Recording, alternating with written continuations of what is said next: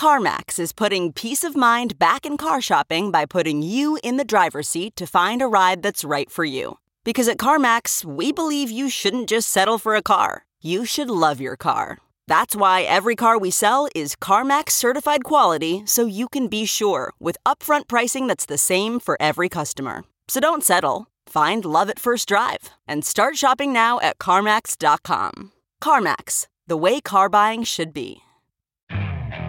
Okay, picture this. It's Friday afternoon when a thought hits you. I can spend another weekend doing the same old whatever, or I can hop into my all-new Hyundai Santa Fe and hit the road. With available H-Track all-wheel drive and 3-row seating, my whole family can head deep into the wild. Conquer the weekend in the all-new Hyundai Santa Fe.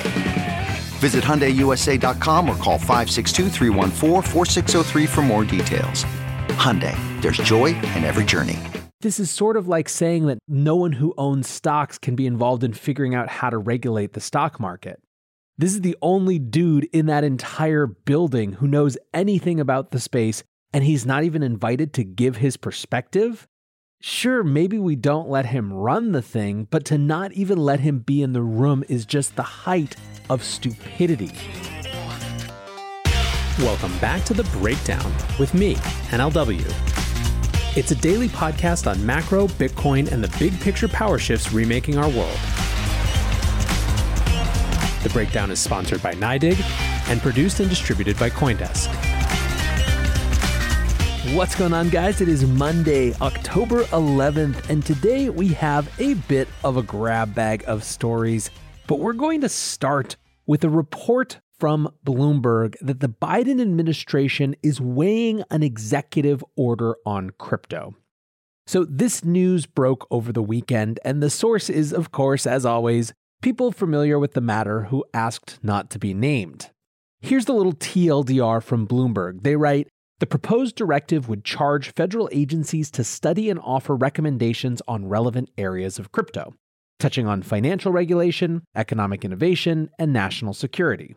The initiative will also aim to coordinate agencies' work on digital currencies through the executive branch. The plan would push departments that have given scant attention to crypto to focus on it. End quote. Apparently, the White House is even considering appointing a White House crypto czar, but they still haven't decided whether they're going to actually release this executive order or not. Even if they don't, the administration says that it will still make public its overall strategy. The question, of course, to me is there any new insight to be gleaned from this? And it does seem that there is confirmation about all of the behind-the-scenes jockeying for position and regulatory authority that we've commented on in the past. Quote, the scrutiny has fueled behind-the-scenes jostling between agencies over who has jurisdiction over fast-growing corners of the market, from stablecoins to crypto lending products. The executive order apparently would clarify the responsibilities of different agencies. It would also create a mandate for many of them to go back to study particular issues or areas and report their findings back to the larger group. Now, this involves potentially a ton of agencies, from Treasury to Commerce to the securities agencies to the National Science Foundation, and the goal overall is to have a unified approach. As Bloomberg writes, this is particularly important in the context of all of these people jockeying for authority.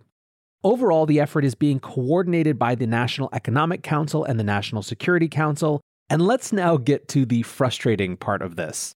Again, from Bloomberg, one challenge the White House has had in crafting its plans is that it lacks a senior staffer with deep expertise in crypto who can focus on the issue, one person familiar with the policy work said.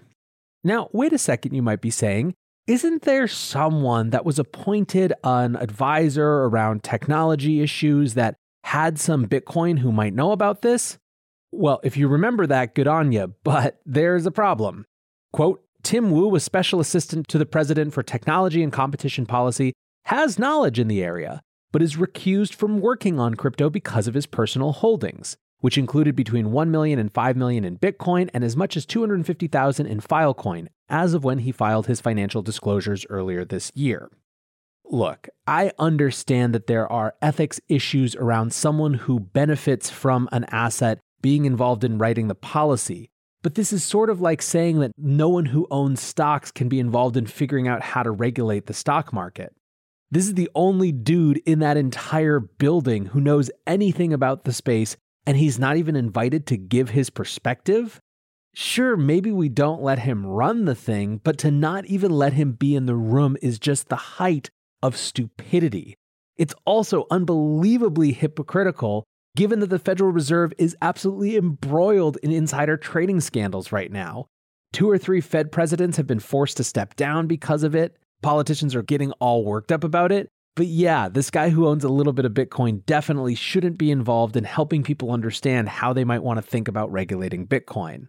Look, ultimately, the overlap of people who know about crypto but who don't own any is just people who hate crypto and make their career out of said hatred. This is not a reasonable or realistic way to create policy.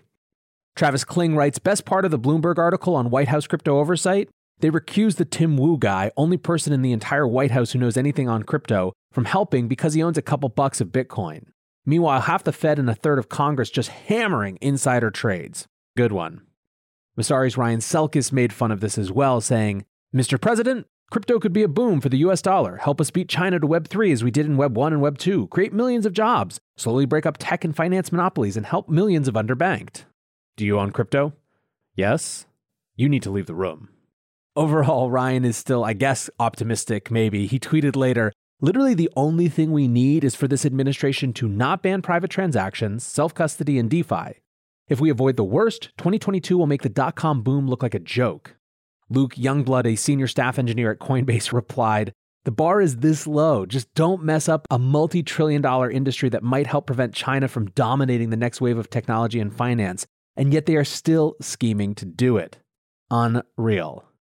Overall, to me, this whole thing shows just how far behind the US government is when it comes to its perspective on regulating crypto. I mean, the fact that they're weighing an executive order to have a bunch of departments go back and write up some research notes on something is just insane. But whatever, I guess we have to start somewhere, right? Second, I think that this whole thing around Tim Wu having to recuse himself is an absolute clown show. Like I said, I am completely fine with people reasonably weighing the ethics issues surrounding something like this and deciding that Tim Wu maybe shouldn't be running the whole thing. But that's different than him not having a perspective at all. It's just insane to me. In a vacuum of no expertise, the strongest opinions tend to win. And so my question is, who's actually defending this industry inside the White House? And I just don't know.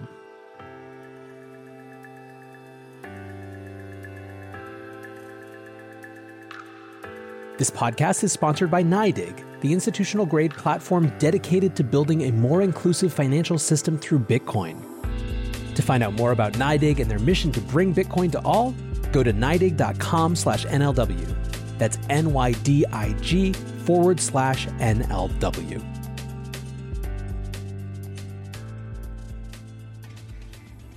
Meanwhile, to dramatize the example of what we don't want, let's turn to Colin Wu, one of the most essential journalists when it comes to crypto and China.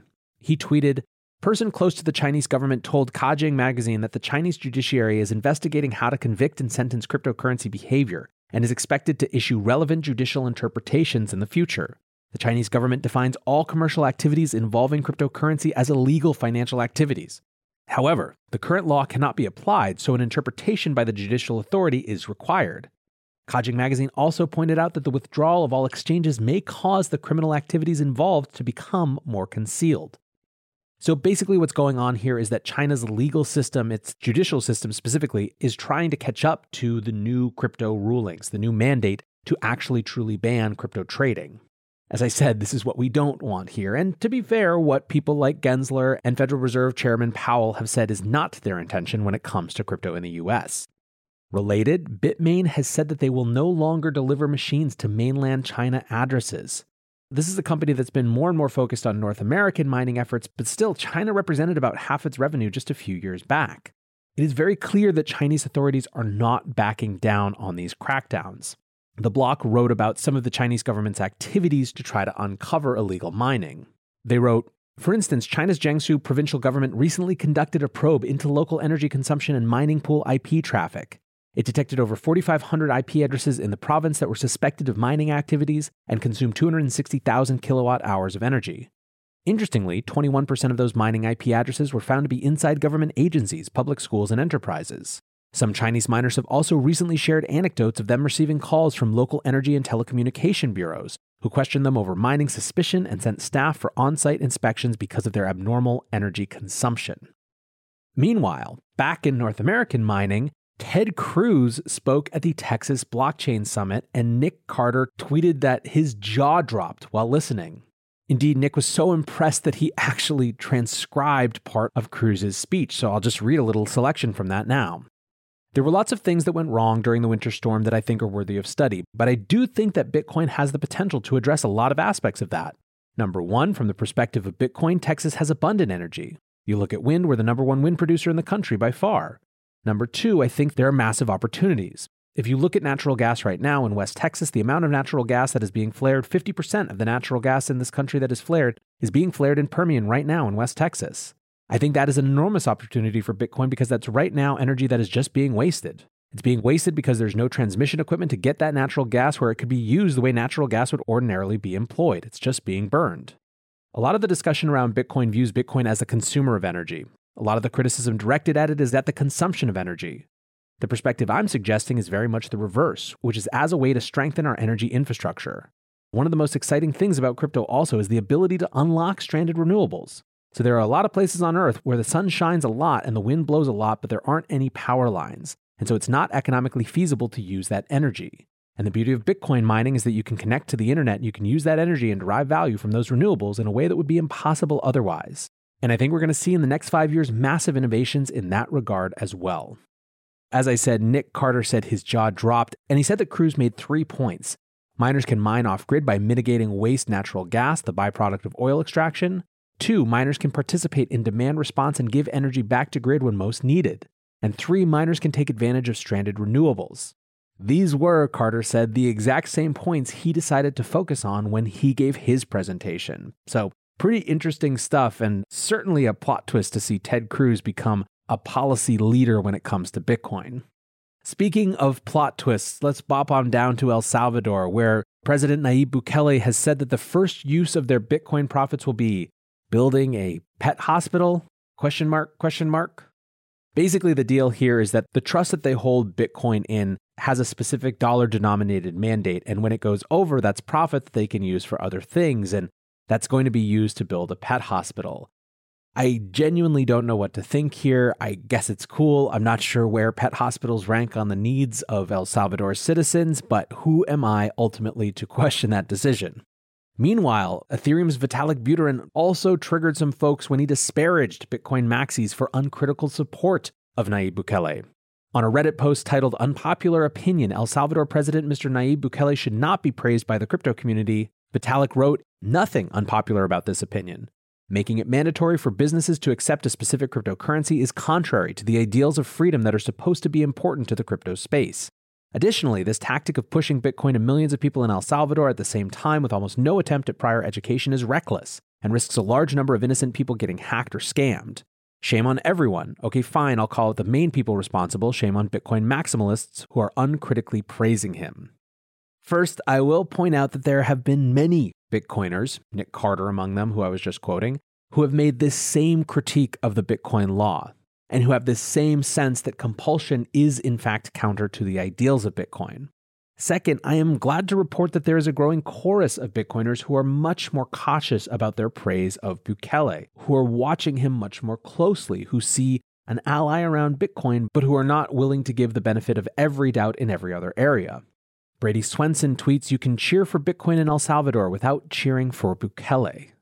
Personally, I hate any uncritical approach to really important things, so I'm glad to see this shift in tone, again, not to being against Bukele, but to holding him accountable for all the decisions he makes, not just giving him a pass because of the Bitcoin position. Anyways, guys, clearly an interesting global intrigue, global power politics kind of way to start the week. I hope you had a great weekend, and I appreciate you listening as always. Until tomorrow, be safe and take care of each other.